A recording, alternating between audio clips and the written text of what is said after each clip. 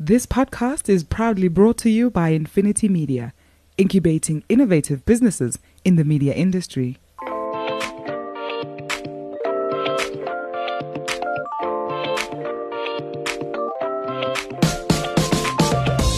Hi, I'm Gordon Muller. I'm the guru in the Doc and Guru podcast.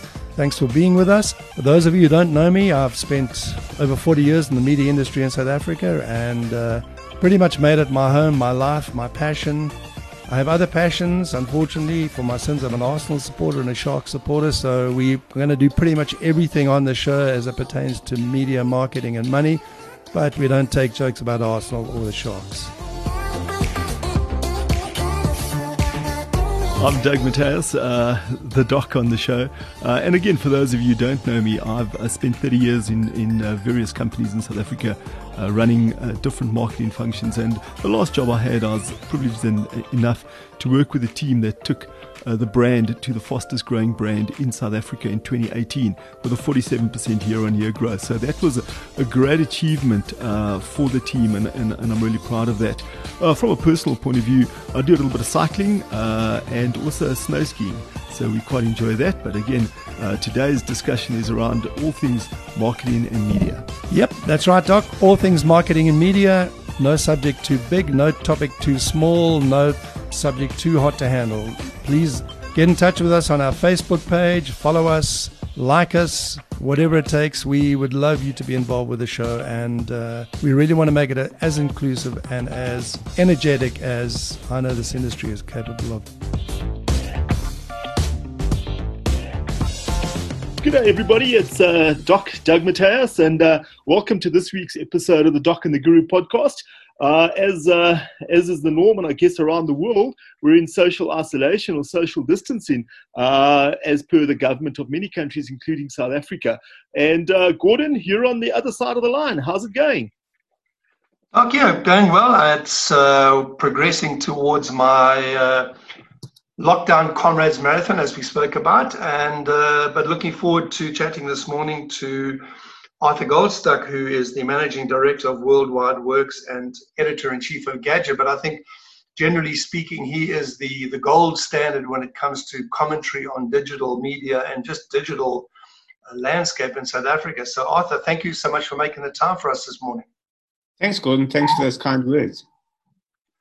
So, without further ado, let me just ask you, to a degree, whilst this is our nightmare and lockdown and all the restrictions it places on us, as the digital guru, this must be manna from heaven from you. You must have more stuff to talk about and do than at any stage ever.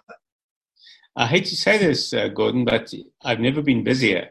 And the reality is that this is the world that we've been arguing for, not in terms of the virus and lockdown, but in terms of the tools that organizations should be using for at least the past decade. Video conferencing is a really old story for us, and we felt that we were beating a drum and almost on a crusade all the years.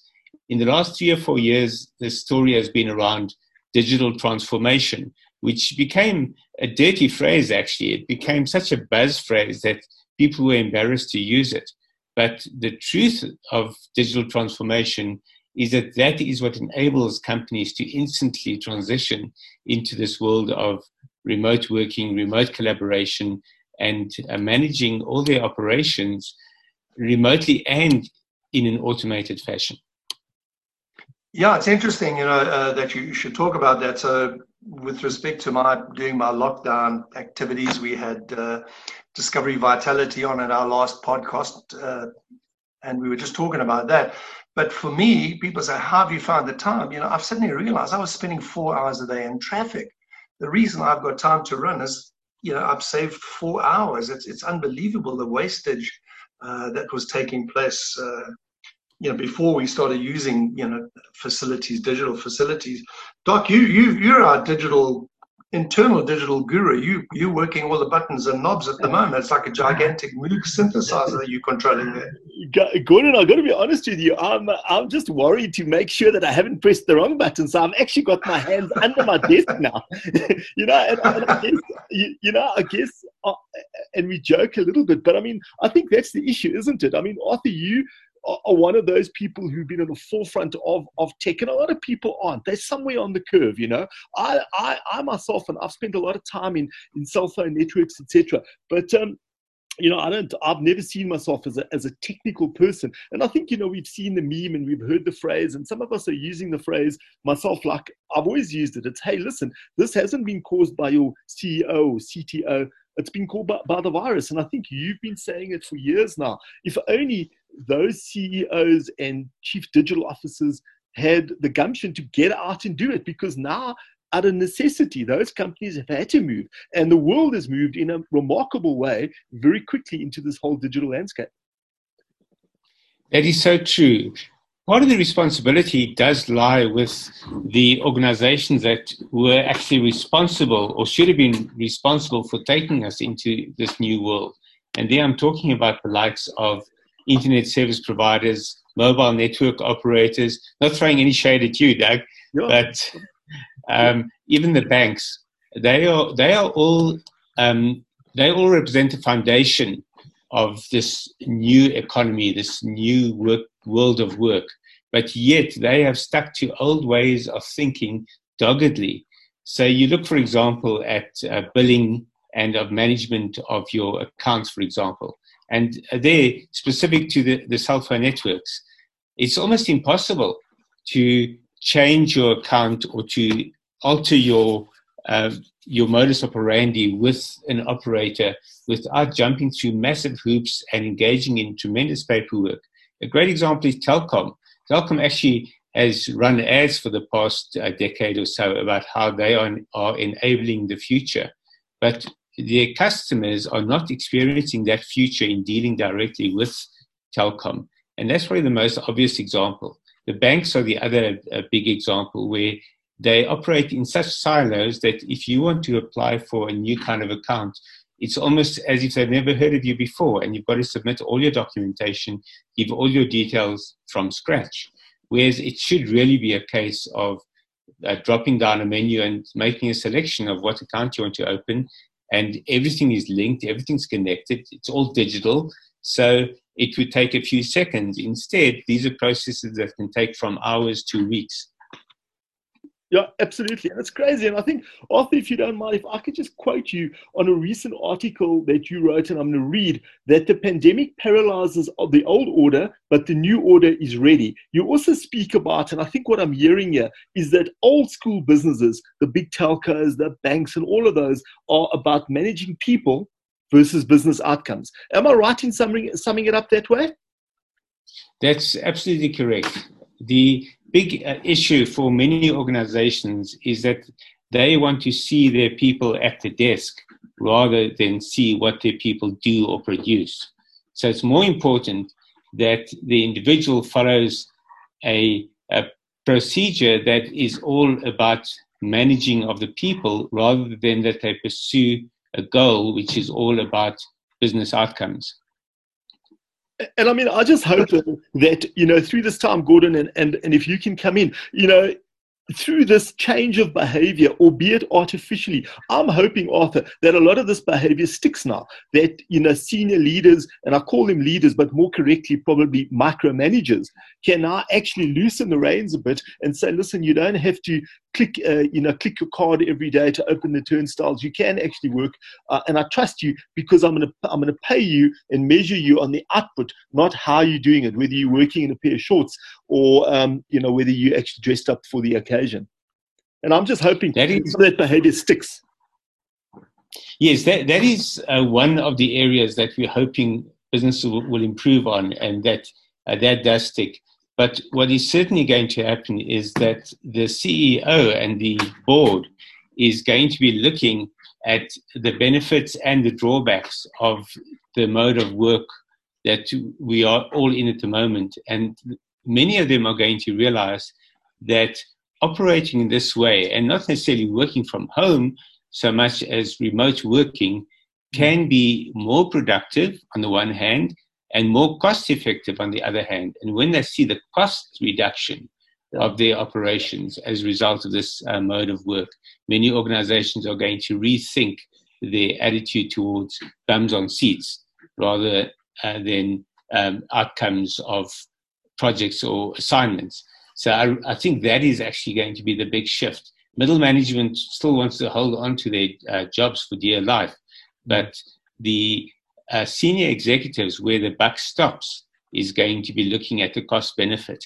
And for some organizations, it's imperative that they go back to physical ways of working. But for many organizations, they've entered a new digital era, and it'll be very hard for them to go back. Just to pick up on your point there, Doc, because my head was moving into the same space, the issue of management and leadership. It's relatively easy, I should imagine, to manage remotely. But what kind of advice, Arthur, would you be giving to companies in terms of setting a leadership kind of ceiling? You know, managing KPIs are relatively easy, and you can see if somebody's outperforming the KPI. But how do you lead from the front when you are distanced like this? You use the exact right term, which is to lead from the front, and that means leading by example. And that means that the chief executive of any organization has to show that they are as comfortable with using this technology as they expect their staff to be.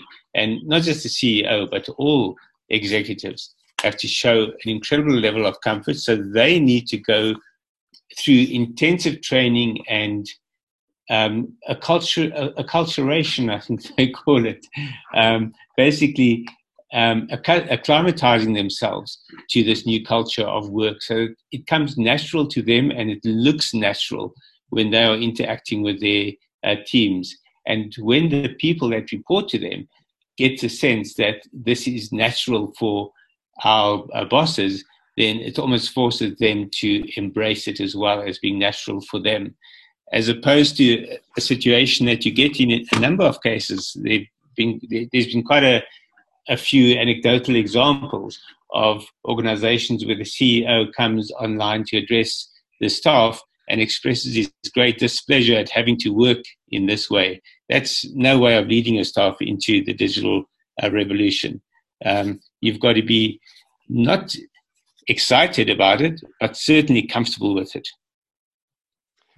Yeah, that's an interesting point, you know, that you have to affirm it up front. I think that's intriguing. Just to take a step back as well, what's intriguing me in this last few days is watching the play out between the old way of doing business and the new. So it's intriguing that we have this bun fight between Postnet and the general private delivery, couriers around the country. So we have a circumstance now where it may well be that the Amazons and the Takealots are being forced to use a substandard postal system inherent in Postnet. What's the feeling about how do we resolve that bricks and mortar versus the digital application? You've got Yuppie as another example.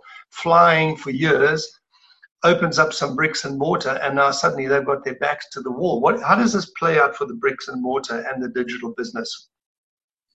We're going to see the world of e-commerce shift quite dramatically in the coming months. And we're going to see it on a few levels. One is from the supply side, the retailers themselves, who are going to have to change the way they operate on a few levels. So starting with the grocery delivery people, who on the surface are the big winners of the COVID-19 crisis from an e-commerce point of view, because there is such massive demand for their services and they can't keep up with it. But the reality beneath the surface is that they're unable to scale up to meet the demand. So you, for example, want to order from Pick and Pay and Woolworths today, you've got a 3 to 4 week window that, or at least a wait before they have a delivery window for you. And that tells you that they haven't been able to scale up. And obviously they haven't been able to scale up because of the complexity of their supply chains. And the reason for that is because you have to maintain what they call the cold chain when you deliver groceries. From the moment a product leaves the fridge or freezer at the supermarket till it arrives in the customer's fridge or freezer at home, it's got to remain chilled. So you need refrigerated trucks for that. Those are expensive and they're complex to get on the road from scratch. So that means it's very difficult to scale up that kind of operation. But when you look at what Takealot did in the last few years to address exactly that issue, they bought Mr. Delivery so that they would have a nimble, quick, and low-cost delivery mechanism where from order to fulfillment, you only have a few hours gap, which to some extent addresses the cold chain as well, particularly if you have cold boxes in which you are delivering the products. So Takealot has been ready for this for a long time. Unfortunately, they're not able to fulfill the entire range of products at the moment because of what is deemed essential and what isn't. So that's the first area that we're going to see a lot of change. The major grocery chains are going to change their mode of operation in terms of supply chain and in terms of fulfillment and delivery window allocation in particular. What has already changed there, though, is that they have partnered with smaller players who have the capacity and are also agile. Like, for example, Bottles, the app that was designed for alcohol delivery, has very quickly pivoted to become a grocery delivery service working with Pick n Pay. So you can order from Pick n Pay through the Bottles app. And that introduces a new world of partnerships between the big players and small, nimble newcomers like that. So there we can already see on two levels the world of e-commerce changing. The next area in terms of the supply chain is those retailers and online retailers who don't have essential goods and have essentially had to shut shop. This gives them an opportunity, in fact, to streamline their operations and to prepare for a post-crisis world where far more people will be ready to shop online than ever before because of the extent to which grocery deliveries are heavily online-based today, or rather grocery orders are heavily online-based. That means that people who would never have shopped online before suddenly realize how much more convenient it is, and also cost-effective not to have to drive to the shops, not to have to buy stuff that you didn't plan to buy, and so on. So that means far more people shopping for far more goods than the online retailers have had to address ever in the past in this country. So that also has to change the way they operate. My argument there is that they're going to have to invest heavily in automated systems, that only the processes that specifically require manual intervention will be manual. The rest all has to be automated. You're listening to The Doc and the Guru, proudly brought to you by Infinity Media. So that's the e-commerce players themselves. From the consumer side, we have already seen this dramatic shift where people who had never shopped online before are suddenly ordering their groceries online. And not just through the websites, but also through the apps and also through WhatsApp. So a lot of small players are offering services for groceries, pharmaceutical products, etc., through WhatsApp ordering. And once you start placing orders via WhatsApp and through apps on your phone, suddenly that opens a whole new world to you. And eventually you find it very hard to go back to the old way of doing things. Yes, you are going to go to the shops. Yes, you are going to buy specific products or want to go touching products or trying things in the store. But generally, you've realized that online shopping and app-based shopping works just as well, if not better. So not everyone will continue shopping online after this, but a big chunk of those who have started shopping online will continue shopping online. So suddenly there's a big spike in the number of regular online shoppers in this country. Somewhere there was a small and nimble. Doc, that's your call sign, I think. Yeah, no, look, I think absolutely, Gordon. And hopefully, Arthur and Gordon, hopefully those companies are using this time wisely now, that they are, I want to use the word retooling, but I mean rejigging their operations and that. just one of the things, and I think, I guess if you look at the unemployment stats and we look at that all the time, with automation, there's always that fear that people will be put out of a job and it will be done by a system, and etc. So I think one's also got to look at how to balance that out. I mean, we talk now about the COVID virus and we talk about the economic virus in South Africa. So I think one's also got to just be careful in terms of how do you bring people back into the mainstream of the economy, and what job are they going to do, So, and Arthur, you also wrote about reskilling. You spoke about online remote learning, etc. So, and I think part of that is to play into this area of employers now using those tools to reskill and upskill people, because maybe their old job is going to change. Exactly that. What we're seeing firstly is numerous organizations that provide certification for various skills are now doing so online. That bizarre word proctoring, which means invigilating exams, has finally gone online. So a lot of these courses and certifications still demanded physical, real-world proctoring, and they've all accepted that world has changed, and they've embraced digital proctoring. So that opens up the possibility for almost any course and any qualification to become digital and online. And what we are also seeing is a lot of organizations taking this time to send their people on courses, but also others opening up their qualifications and their training that previously was a paid-for service, even for their own customers, making that free to ensure that their customers can emerge from this being better customers, essentially. So that's from just a general reskilling point of view. But I think what we are also going to see is that most organizations that have embraced this era of lockdown to send their staff on courses or to impose training on their staff are going to treat this as the new normal in the future for skills development, upskilling and training. And we'll probably see that also extend into the general public environment, where people who are unemployed or are being retrenched will be given the opportunity to reskill themselves in these kinds of environments.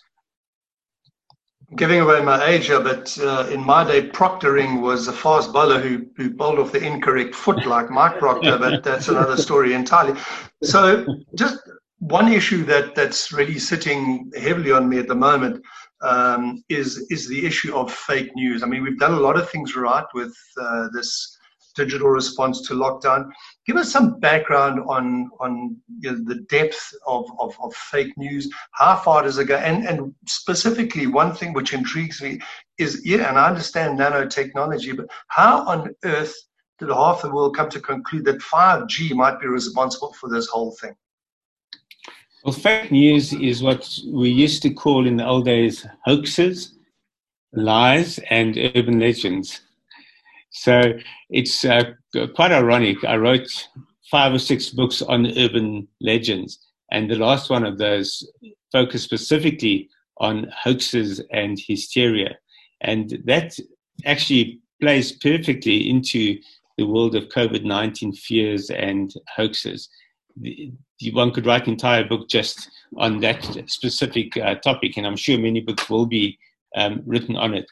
But what it speaks to is, firstly, people need to understand what's really happening in the world, believing that governments are lying to them, that the media lies to them.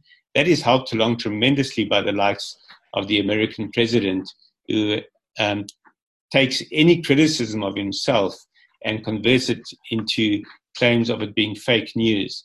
So that has also given a large segment of the public the license almost to reject anything that mainstream media tells them, especially if it's critical of the American president, reject that as fake news. And anytime he claims that others are faking the news, people fall for that as well. So that unfortunately muddies the waters tremendously and becomes far more difficult to explain why something is fake news or why it's a hoax. And even the term fake news is one that you almost hesitate to use because you don't want to sound like a conspiracist or a Trump supporter, for example. I know there are many out there, probably many listening to this are Trump supporters, but it's not a good look to be rejecting everything as fake news all the time. So that's the background to what we have at the moment. The problem is that because there has been there have been so many missteps and there has been so much disinformation from China with regard to the origins and the spread of coronavirus, people are willing to believe any criticism of China now. They're willing to believe that the virus was created in a lab. And you talk to the experts and they'll explain why this virus couldn't have been created in a lab. But when you are falling for the narrative of the conspiracists, then you're not going to listen to that kind of nuanced explanation. And that's the real problem with most fake news, or trying to debunk fake news and hoaxes, is that people don't want to hear nuance. They just want to hear black or white. There's no gray areas. And debunking, or rather explaining what's really happening, requires tremendous nuance. But then you come to the really absurd hoaxes like 5G caused coronavirus. That's not even a nuanced issue. Radio waves cannot transmit viruses. So it is so blatantly fake, such a blatant hoax, that it is one of those beliefs that actually separates the idiots from the rest. And the rest of us might also have a fair proportion of idiots among us, but this is one of the areas where you can very clearly identify the idiots. So from that point of view, I find it very useful, in fact. It's like the people who believe the earth is flat. And I actually had a Facebook connection, or someone wanting to be my Facebook friend, who I discovered was an avid flat earth believer. And when I challenged her on this, she became quite abusive about me falling for the fake narratives of the governments and the like. But it was useful for me because that meant I didn't even have to debate whether to be a Facebook friend or not. She made the decision for me. And I feel the same about two other categories of people. One, this new category of people who believe 5G causes coronavirus, and the other is the anti-vaxxers, because the whole anti-vaccine movement started from a faked medical paper that has been widely proved to have been false, and the person responsible for it has admitted it as well. And yet people will not do their research, they will not look back into history, and they will not allow anyone to point them to the evidence. And all of those are evidence of people who are simply idiots. And I'm sorry, it's not a scientific term, but it should be. They do us the favor of telling us who we should be avoiding actively. I thought while Doc is just reflecting on a question there, we're getting to wrap up time. You've made reference to a massive oeuvre of your work. What's the best way for somebody to get hold of you or to plug into your body of work? Is it a website somewhere? What's the best way to contact you? Probably the best is to follow my online magazine, gadget.co.za. Also, to follow me on Twitter. Twitter is where I tend to share my random thoughts, but also I share the research that we conduct first on Twitter before anywhere else, and then on LinkedIn. And LinkedIn is becoming my favorite platform because it's becoming more and more versatile. One of the things I've done on LinkedIn, just by the way, is I've created a LinkedIn group called Facing the Webcam, which is geared to extending the media training that we do for executives facing the camera and the microphone for radio interviews.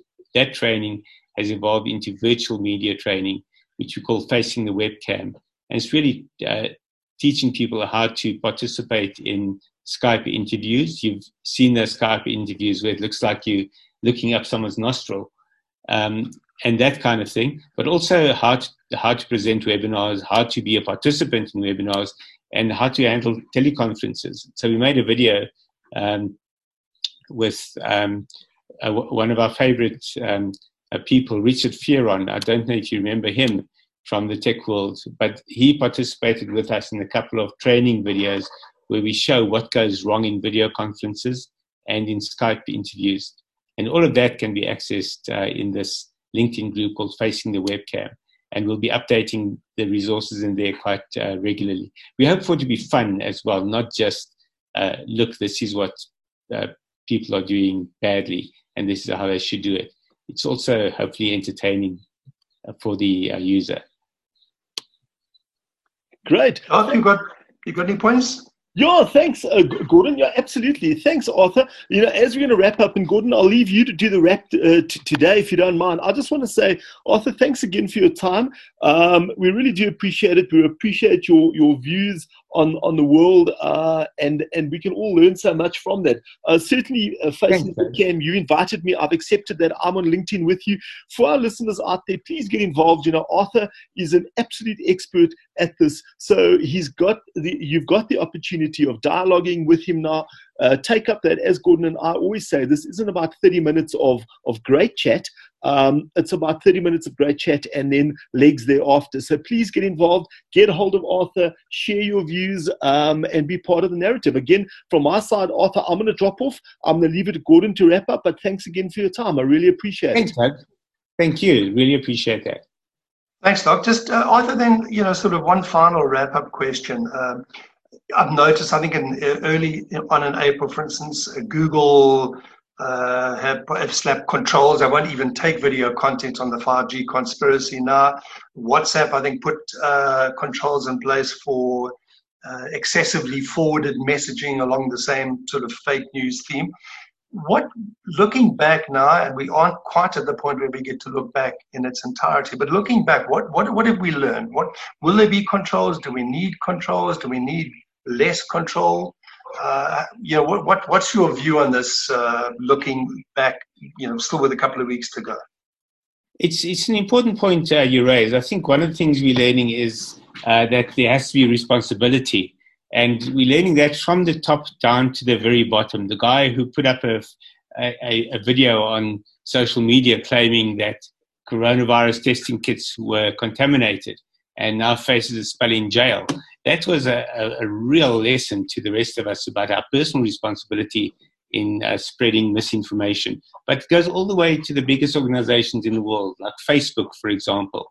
Facebook, I've regularly criticized for the fact that although they have fact-checking organizations working with them to flag fake news, they will not actually ban or drop that news or those stories from their platform. They'll simply downrank it because their argument is they want to leave it to the user to judge for themselves. But they themselves have actually paid organizations to validate the fact that these stories are fake.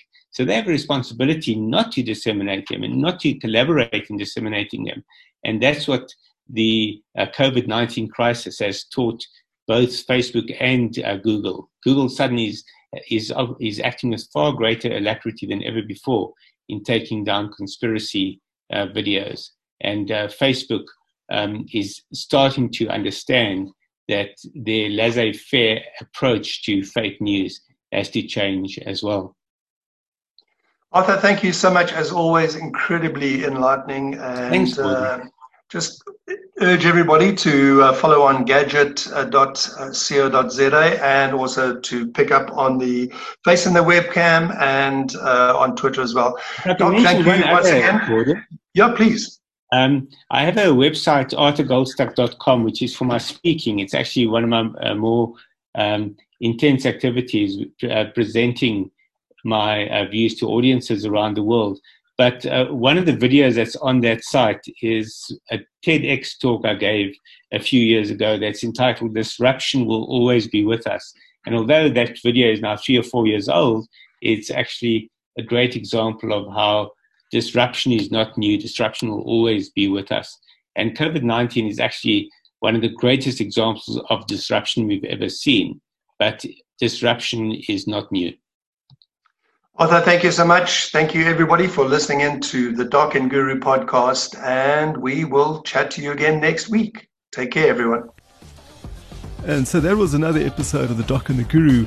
Please don't forget to get hold of us on Facebook, like us, follow us, subscribe to the podcast. And then from my side, you can get hold of me on LinkedIn, Dr. Doug Mataz. I'm very active and very keen to hear about your views and certainly will respond. And hopefully we can bring that into the show.